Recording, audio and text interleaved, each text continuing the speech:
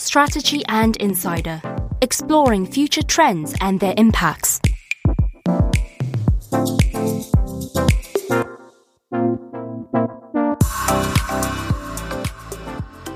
Welcome to the Strategy and Insider podcast. In this podcast series, we aim to explore some of the most critical future trends, as we will be discussing them with industry experts and also actually leading practitioners from various different industry sectors. During our conversations, we will make you familiar with key developments by actually taking you behind the scenes of those practitioners and provide you with insights that we think really matter. Together with our guests of each of those episodes, we want to better understand both the opportunities and the challenges ahead of the change that we are experiencing in various parts of our lives. In our first season, we will discuss some of the most fundamental and critical questions in the healthcare industry. And the future of healthcare will be digitally enabled and data-driven. It will be way more personalized and in the hands of people. It will be way more preventative and also more and more integrated into everyday life.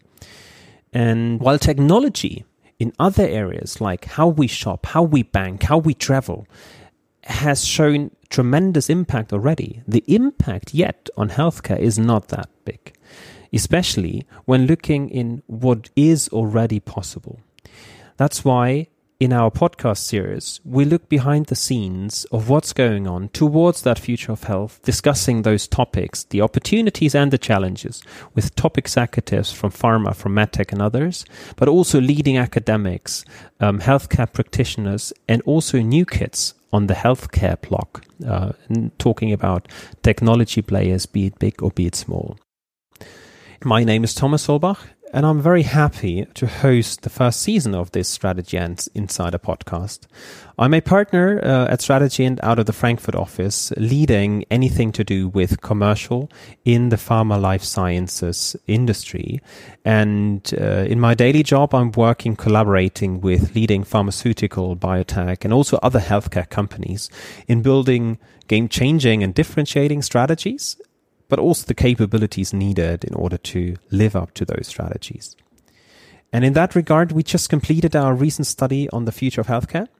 And during that, what really surprised me is that, a lot of change will happen, a lot of opportunities will arise, but also a lot of challenges will occur and confront existing players as well as new entrants in order to make that future of health a reality. That's why I'm very thrilled to have Dr. Andreas Wicki with me today, who is the chief oncologist of the Kantonsspital Basel-Land here in Switzerland and has more than 12 years experience as working as an oncologist. And Andreas and I, we met a good 3 years ago on a joint project around precision oncology, and ever since have been talking about what will the future in oncology, but healthcare more broadly look like. So thanks very much, Andreas, for taking the time and having that discussion with me today. Thomas, thanks a lot. I'm glad to be here as well. So, we talk about the future of healthcare, but before doing that, probably also digging a little into you and knowing you quite some time now, knowing admittedly that oncology is a very tough area to work in and being confronted with deadly diseases on a daily basis. I mean, how can you actually switch off for pleasure and leisure at after work, but also coming here and having a podcast on the future of healthcare? Well, you're right. Oncology is kind of a tough business. On the other hand, I think we have a very close relationship to our patients, which may be much closer than in other areas of medicine. And believe it or not, an oncology consultation can be much more cheerful than what you imagine. So many patients, they don't want to talk about the disease all the time. Okay. So many consultations may just be talking about, what did you get to lunch yesterday? And then obviously, there are the difficult situations, patients who just have got bad news. And these are the situations where sometimes you do take a little bit of what you do in your daily life back to your home. but that's part of the job. I think it's not something I would like to get rid of.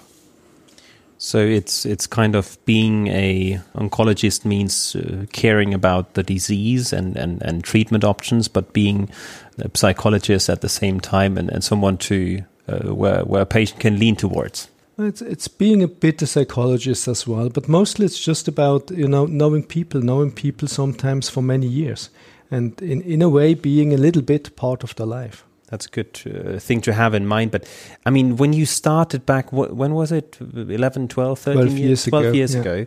I mean, have you experienced some change since in oncology? Well, the changes in oncology have been huge. I can give some examples. When you look at lung cancer, for example, non-small cell lung cancer 12 years ago, we had 3 different therapies, and you could choose to give one of those. Okay.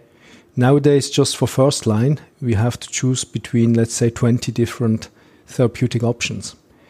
12 years ago, biology didn't really play a role. It was histology. So the pathologist told you this is a specific histology and that's the therapy you will give. Nowadays, we do sequencing, we look at immunohistochemistries. So there's a whole bunch of biological assessments which happen, which determine what therapy is given afterwards. So in a way, there are more decisions to take. That's certainly a big difference. And can I just probe into that? If oncology has more options to choose from and more diagnostics to cope with, it is getting way more complex than in the past. How does that relate to you being kind of the psychologist? How much time can you actually dedicate to the patient rather than understanding the complexity and maneuvering that? So you're right, it's become much more complex. And perhaps before we come to the question of how to maneuver that, I think, the uncertainty in a way has increased. Because 12 years ago, usually if you've got metastatic disease, you knew there were some therapeutic options, but it's finally a deadly disease. Yeah. Nowadays, there are more therapeutic options, but uncertainty, will I survive or will I succumb to this disease, is much bigger than that. Nowadays, we may have 1 in 5 patients surviving long term. And I cannot predict who's that going to be. Yeah. So this means discussing with patients, although we have more options, which is fabulous that we've got more options, but the incertitude and the choices we have to make have become more difficult than 10 or 12 years ago. So meaning that there is more options to choose from. It's getting more complex. It's driving hope of people, because it can still be a deadly disease, but probably it's not for the very patient specifically, and that drives uncertainty. For most patients, it still is a deadly disease, but you now have the choice. Do you go for aggressive therapy, which gives you a certain chance of becoming a chronic cancer patient? Or do you choose to go for more palliative, somewhat less aggressive treatment, but diminishing your chance to have chronic disease? That's a choice we didn't have 10 or 12 years ago. So you can do it more precise and more personalized to the very patient, it seems. Yeah, definitely. Okay. And this is also where we met each other, right? And drive that personalization to the next level. Andreas, in the Future of Health study, and we obviously had discussions before that and during the study, but we also had discussions around one of the outcomes that we found in the survey is that there will be massive impact on what you and other providers might be doing in future, given the fact that if we have more data, if we have better means to understand how people are getting sick or stay healthy, there will be a push towards prevention and digital solutions that keep people prevented and healthy. So you did nicely comment on that this will have a massive impact on your role as a doctor. Probably, can you elaborate on that a little further on how your role might be changing in future? The classical conception of a doctor was you need to know how to diagnose a disease and you need to know how to treat it. So basically it's about knowledge. So you go to med school to learn these two things, diagnostic and therapeutic measures. Now the knowledge is expanding very rapidly. So saying, well, I know everything, I can just decide what is the right way to go, it's not going to be a solution for the future. Mm-hmm. So learning facts, knowledge is no longer going to be the only or the key part in medical training. Basically, you need to learn how to gather information and to weigh that information. There are so many different pieces of information, and for a patient it's very difficult to understand whether that's a piece of information which is relevant to this specific situation or it is not. And I think that's a role the doctor will fulfill in the future, and they need to be trained for that as well. And how much time can you actually dedicate of your very busy schedule, seeing patients, managing that complexity, being a psychologist? How much time can you actually dedicate to stay ahead of state-of-the-art research and knowledge gathering that's happening as we speak in the medical community? Yeah, absolutely. I mean, that's a big challenge. I mean, even if you dedicate a few hours a week to reading journals, you're never going to be able to cope with all the information which is out there. And it's not just about the medical knowledge and reading clinical trials, it's also about biology information.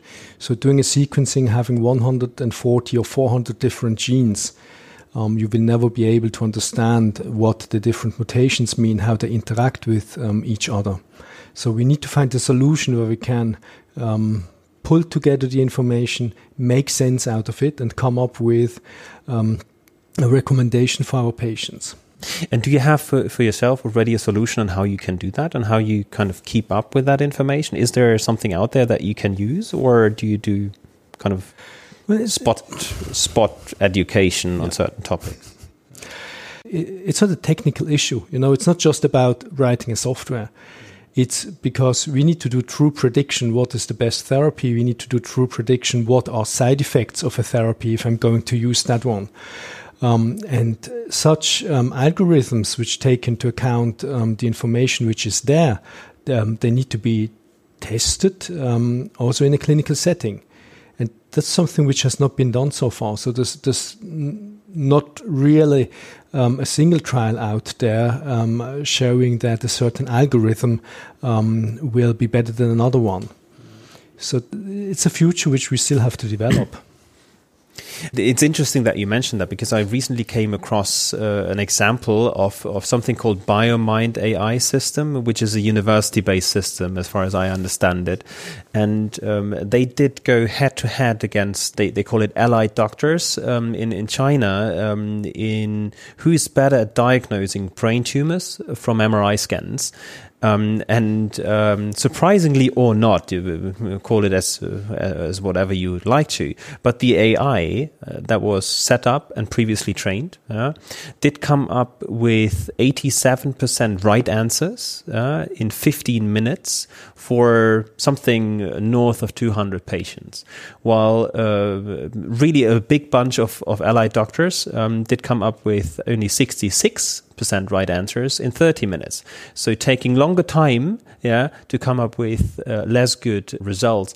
I mean, is that an indication of we need that algorithm, that AI helping us to decide in future, or do you have big doubts there? No, I think, frankly, I don't have doubts about that. The results you just explained, diagnosing a certain disease is something which we have seen the last 2 or 3 years, that artificial intelligence is getting better than doctors. It was an example with brain tumors, but for we do have data, for example, for melanoma. So for black skin cancer, machines are better in diagnosing black skin cancer than dermatologists. Making sense out of images is probably the field where artificial intelligence is really ahead today already compared to doctors. So radiology, but also inspection, skin inspection, for example. These are topics which are pretty easily covered by artificial intelligence, and I would expect that's something we're going to see in the next few years, that we will have automatic systems to look into this. So, for example, at University Hospital in Basel, they are building a new system where you can have 360 degrees of photographs taken of the skin, and then an algorithm which identifies the different skin lesions. So that's something which is already moving slowly into clinical practice. It's still research, but I expect it to move into practice within the next few years. What we haven't seen so far is a trial testing prediction of therapy. So a trial looking at biology and then saying, well, based on this biology, that's the most promising treatment. You have the highest chance of success and the lowest chance of having adverse events. That's something we haven't seen yet. And when you think of oncology, for example, or other entities, hematological malignancies and so on, the bigger challenge still lies in predicting the correct therapy and not the correct diagnosis. So we can diagnose more than 90% of cancers correctly. But if the question is, how many patients are going to respond to a given therapy, for many therapies it's still 50% or 60% or sometimes 70%, and that's considered to be good. So we're far away from an accurate prediction of response probability. And I'm doubtful whether we will ever get to 100% correct judgment, also knowing that even today we have weaknesses in our system and we're not reaching 100% yet. Otherwise, we wouldn't need anything else, of course. But did I get that right, that in order to trust these algorithms to make sense or to be accepted as a decision-making tool, they need to be validated, in your eyes, in clinical settings where you kind of have a head-to-head between a machine versus a set of doctors predicting a disease or predicting an outcome or predicting, not a disease, but a response to a treatment or side effects that is then head-to-head kind of tested against the doctor's decision. Yes, definitely. I mean, again, an example. At the Cantonal Hospital in Basel-Land, we do have a molecular tumor board. Mm-hmm. So we look at the biology, do the sequencing, immunohistochemistry, FISH analysis, and so on. And then we gather all data on mutations, on expression patterns, and so on. But finally, it's a group of doctors who need to decide what therapy is given. Mm-hmm. And this comes with a price. The price is we ignore or disregard all information which we cannot weigh. Mm-hmm. So if we don't know what it means, we will just disregard it. Mm-hmm. So if we really want to make use of all the information which has become available already through new means of testing, NGS, next generation sequencing, for example, but also through big data, looking at large patient cohorts and clinical outcomes, we will need to have some support there, because otherwise we will get stuck with using just a very small fraction of the knowledge which is available. And even if these tools would be available, now also a little self-critique here, I'm also a medic by train, but have we really been trained to use these tools, to understand where data is coming from, how algorithms work? Are doctors prepared during their studies in the right way as we're seeing that? Because you're also teaching at the University Hospital. I mean, do you have the sense this is already there? It's on the curriculum, or do we need to change there as well? Well, I think it's moving. So universities have started to build programs. So there are programs, also postgraduate programs, for example, for personalized molecular oncology. We've just run the first course in our institution. But basically, I think these algorithms, once they are tested in a clinical trial, the difference is not so big compared to what we are doing nowadays. Mm-hmm. If you do a test now, you measure one gene and then you predict what the therapy is. Nobody says the machine is telling you what you have to do. Mm-hmm. If you say I have to look it up in the book, nobody says, oh, well, the book is telling you what you have to do. So if we look at it rather from the perspective, it's a more complex testing, and then the algorithm comes up with a series of proposals, it's not so very different from what we are doing nowadays. And I think doctors will be ready to embrace that once it has been tested in clinical trials. As once there is that trust into the current black box exactly. of an algorithm. Yeah. Okay. Yeah, but the black box, even if you have a drug, you look at preclinical data. sometimes we find out later on that the mechanism which was predicted is completely wrong. So testing a drug in a clinical setting can be something like a black box. That's why you test it in the empirical setting, because you can really demonstrate there's a benefit of doing this therapy. And for the algorithm, it's exactly the same. Even though it may to a certain degree be a black box, as long as you can prove it improves outcomes, doubts will be much smaller. Yeah. And still, once on the market, also there, something can happen still, right? Sure. But basically, you would test the algorithms as you do drugs. So first against guidelines and then against another algorithm. And there's a new series of trials testing algorithms one against the other.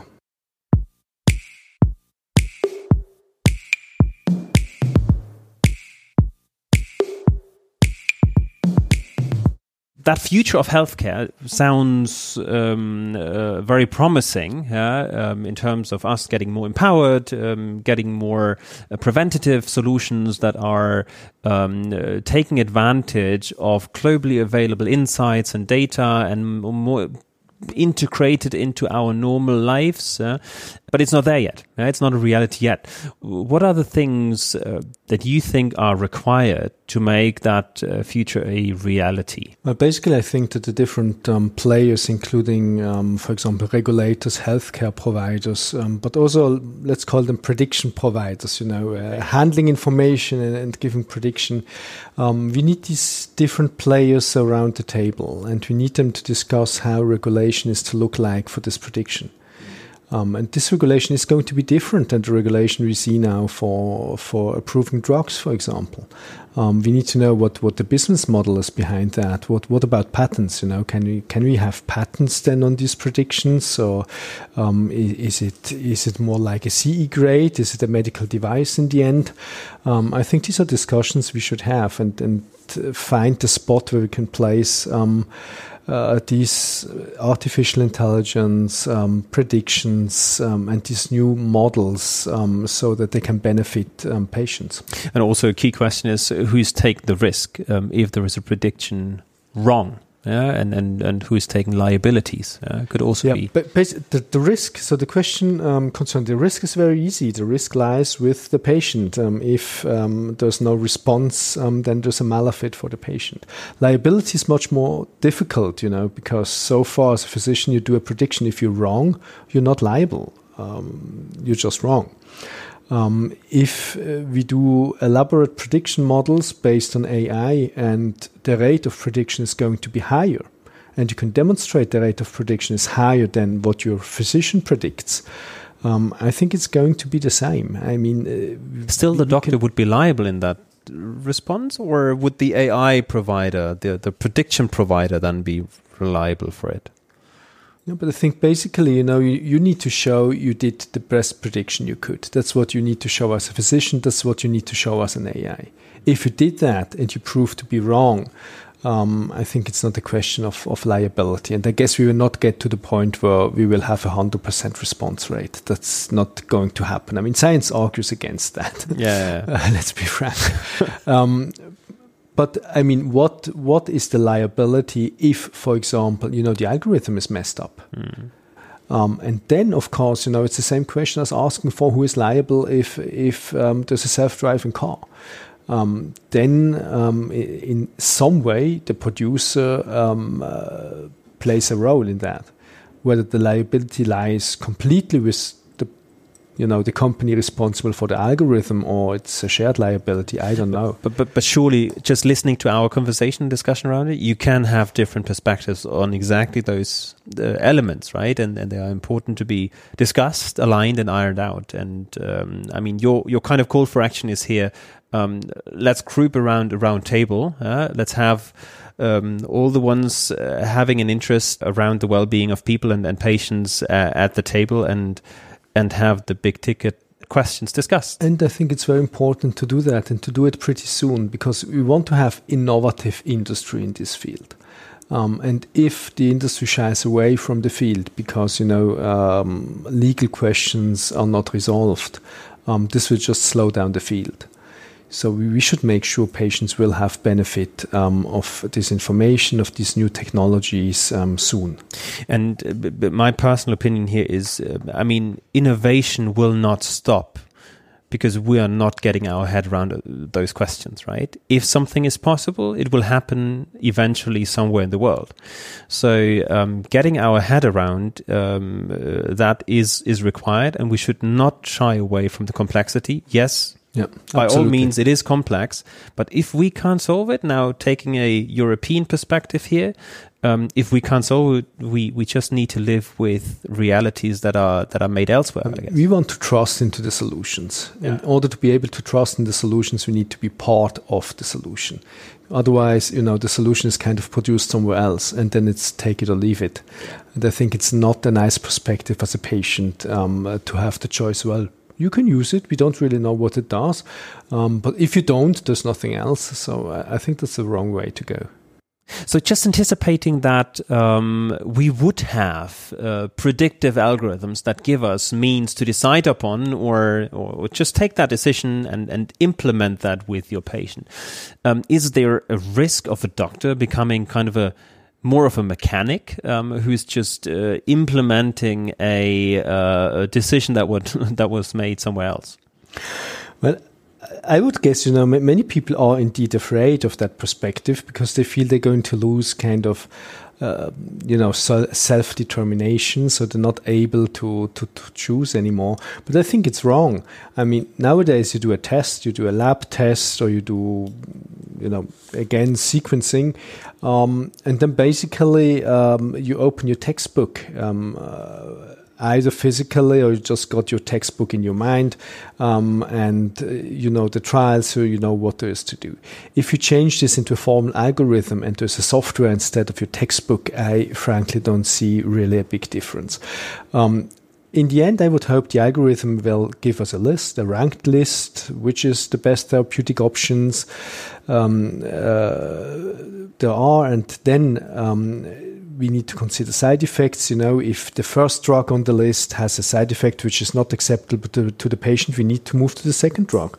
And that's not principally different from what we are doing nowadays. So the next question is, would you like to have a doctor which disregards 90% of the information and tells you what you need to do? Or would you like to have an algorithm taking into account, 50%, 60%, whatever we will get to, and then the doctor counseling you on what the best therapy is?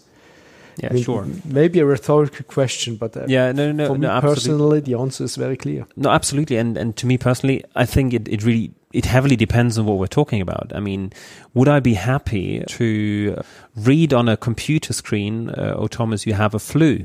I would be happy to take this, right? But would we be happy to read on a screen, oh, sorry, but you have non-small cell lung cancer, without their a physical person, a well-trained, a well-experienced doctor being there who can psychologically support you in that very moment? I would have my feeling to that, right? So a flu might be okay, but if we talk something serious, it might not be so okay. But I think that's really a difference. The algorithm giving you the best therapeutic options is something which will not really change the relationship between a patient and the doctor. Having a machine giving you the diagnosis and proposing therapy, that's something completely different. Yeah. So in principle, the principle, so to say, will stay the same as long as AI-driven decision-making is tested in a comparable way that drugs are tested today. Probably quicker. I don't know, but they need to have kind of a rigid system behind that backs up. It is something to trust. Absolutely.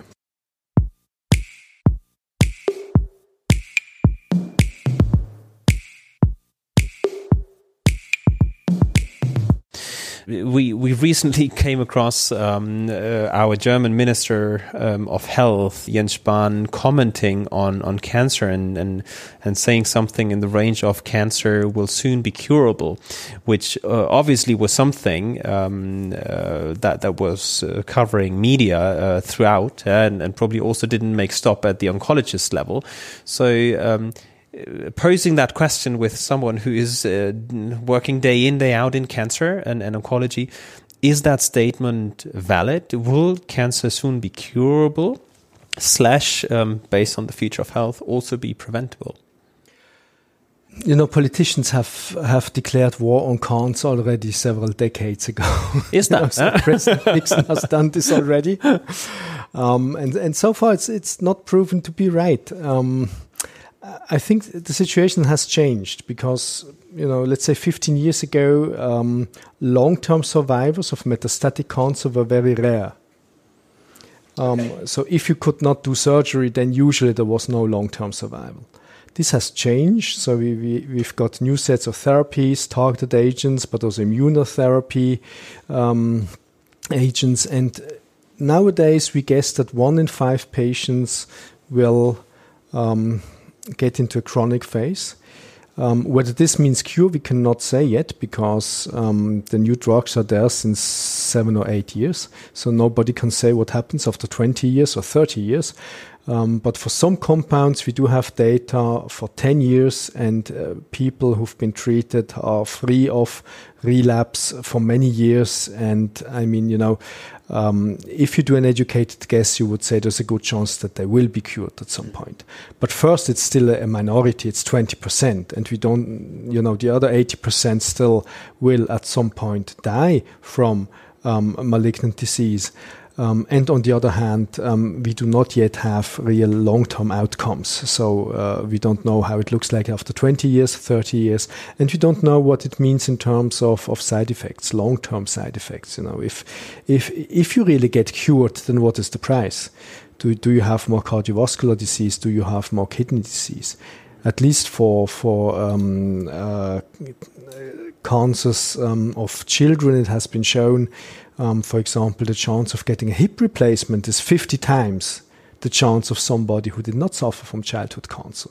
That's something you would not predict easily. It's not obvious. Why do you think of hip replacement in the setting of cancer and chemotherapy? As an oncologist, any suggestion for us as the normal society on how we could prevent oncology situations, cancer situations in future? Is there anything? The 3 or 5 things that we should stop doing? Well, there are some very easy things and there are difficult things. So, I mean, stopping to smoke is an easy. Okay, tick. Is something we've been knowing for 30 or 40 years. So it's very clear. Yeah. It has a huge impact. 100 years ago, lung cancer was described as a very rare disease, and we can get back to having lung cancer, a very rare disease, if we quit smoking. But other things are much more difficult. For example, people guess that, healthier food could have an impact. The largest trial ever run in Europe was almost 500,000 people for 9.7 years. And they looked at the incidence of cancer, and the difference was between 2 and 3%. So there may be a certain impact, but the impact is not huge. Smoking, stopping to smoke is much more preventative. Has much more impact than, for example, changing your habits, what you eat. It's not the same if you look at cardiovascular disease. So the risk of getting a heart attack, whatever, was decreased by around 30%. But there was a small difference for cancer. So, the question is, can we really get rid of all risk factors for cancer? So when people switched from one type of cigarette to cigarettes with filters, for example, the rate of one type of lung cancer dropped and the rate of another lung cancer histology increased. So some events probably just happened. They are stochastic. So I'm not sure we really can get rid of all risk factors. It does ring a bell in my head, at least, and obviously oncology is different from cardiovascular diseases, from neurodegenerative diseases, and you name them. But if we look into that future of healthcare, things will be much more data-driven, AI-enabled, more preventative, more at the customer's fingertips rather than the patient's itself, helping themselves via digital health solutions, so on and so forth. Who is going to drive that change in your eyes? Because you have the traditional players, the academics, the providers, the payers, the pharma industry, the medtech industry, that have humongously big knowledge in healthcare and how to kind of work and maneuver in that highly regulated market. And at the same time, you're having the new kids on the healthcare block, at least, big tech entering big times, and just looking at the usual suspects like an Alphabet, an Amazon, an Apple, if we talk about the US, or an Alibaba and a Tencent from the Chinese side. I mean, they have been massively putting efforts in entering the space when it comes to M&A and partnering and joint ventures, but also when talking about patent filings. I mean, those 5 that I just mentioned, they by now already own more than 6,000 health-related patents. So where do you see that happening first? Is it more the traditional players? Is it more the tech players, or anything in between? Now, I don't think that the tech companies will anytime soon really go into the development of completely new drugs. I mean, there's a lot of science behind that. They could do that. They do have the money to do it, but they also need the people to do it. But they could, at the same time, probably go into prevention of it, right? But they could go into prevention. That's one thing I think they will do as well. And the other one is they will go into prediction, which in a way is going to be, when you look at classical phase 3 trials, so doing real prediction could be something which takes the place of phase 3 trials at some point. So basically, bottom line is they might not enter the highly regulated drug development markets so much when talking about innovative drugs, where we have development cycles of 10 to 12 years, but more into fast-paced data and algorithm-based solutions in healthcare, which is more close to what they are used to do now. And why shouldn't they be good in predicting certain diseases or outcomes when they can predict? And it's not like for like here, but if they can predict what we are about to buy next without us knowing what we are going to buy next. Yeah? If they are better in predicting what is the right therapy, it's fine. I mean, there's no rule why one company should do it and the other one should not. But they need to test it into a system which we trust in. It's difficult if you put out information without giving guidance on that. But on that point, one question that I'm getting my head around that, at least, or driving my head around it, is looking into these Amazon, Uber, Airbnb, and alike models.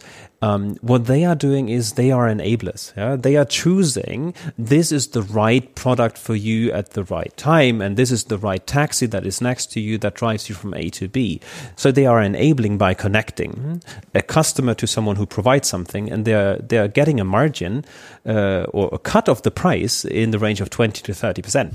Is that something that we are also going to see in healthcare, which is in a close to 11 trillion market, quite substantial and attractive business? Yeah. Well, yeah, I'm sure they're going to try.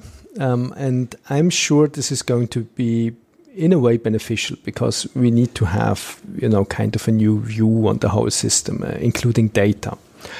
The question is, if we say they are an enabler, what are they enabling and what are they trading in? Is this information? Or is this prediction? Or is this drugs? That's not the same. Mm-hmm.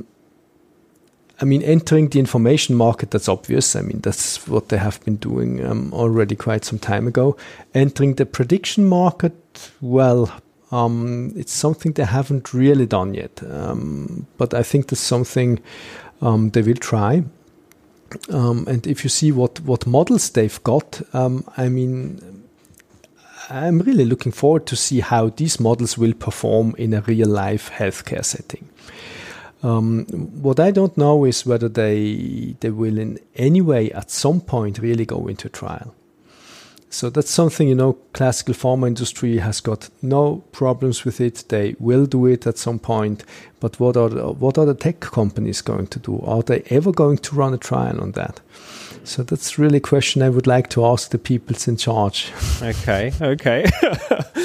But let me ask one final question then on this. If there would be such a marketplace for, let's call it healthcare solutions, be it a drug or be it a smart T-shirt or be it an app or be it whatever.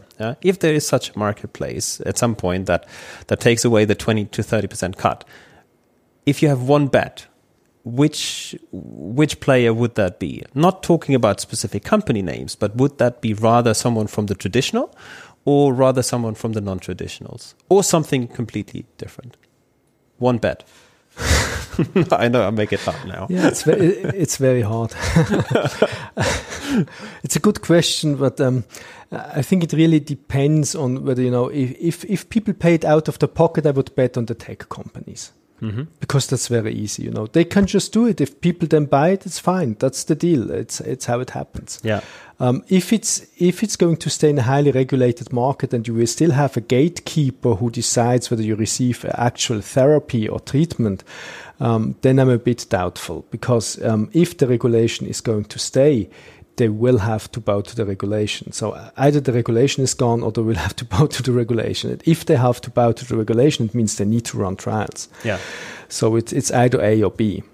Yeah, so they might even shy away from that regulation if needed. Yeah. Okay, good. So it might be tech, if out of pocket, if kind of the people are paying more themselves for it, but if it's continuing to be a highly regulated market, especially in the treatment setting, then it might be not them. Yeah. I mean, the next question obviously is, who would you trust your data? Would you give your data to the tech companies or to the pharma companies? Well, who do you trust? The choice is yours. So that's one question I'm giving back to you. Yeah, it's clearly someone, and that is a tough question. It is clearly someone who has the least personal or the least business interest in my data.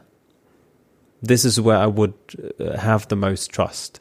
As soon as there is an individual interest of a company, of an organization to do something with that data, then trust is hampered. Yeah. So, but it's not a clear-cut answer, which is one side, and the other side is where I'm getting the best for me personally. Yeah. So even if it's a highly trustful organization that I'm entrusting my data with, if I'm not getting the best outcome for me in terms of healthcare, of staying healthy, not getting sick, or getting the best treatment whenever in need for it, that I'm not trusting that company or that organization either.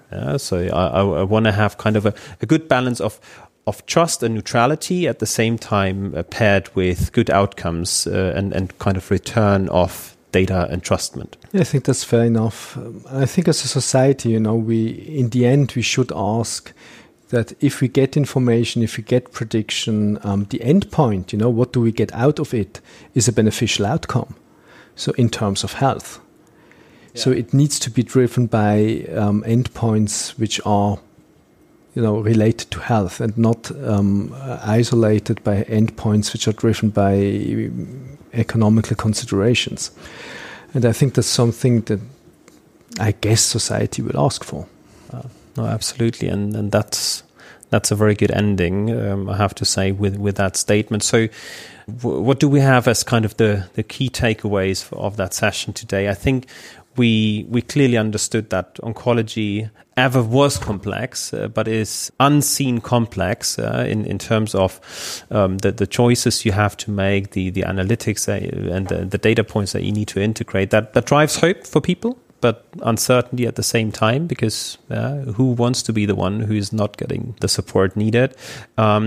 Second, AI is going to be needed, definitely, sure. Because you can't really cope with what's going to be produced as we speak, and it will become the new normal in future. The good thing is that you're giving us hope that education of our doctors is on the right path. More to come. When talking about who is going to make that change happening, there might be a play for tech, especially in the area of where data is going to be needed, where predictions are going to be made, but they might be shying away from a highly regulated market or need to adapt to cope with that. So in essence, big changes are coming in healthcare for sure. Where they are coming from and how quick they are coming from, really here the race is open, and only time will tell who's going to make that race. So Andreas, thanks a lot for your time, for sharing your thoughts. Very interesting and insightful, and I hope for everyone listening to that conversation it was insightful and helpful to understand that perspective from a clinician, from an oncologist who's working in that space day in, day out. Stay tuned for our next series where we're going to take a different perspective next time, basically from the academic side, and I'm very much looking forward to discussing those insights and implications there. So thanks very much. Take care. Strategy made real.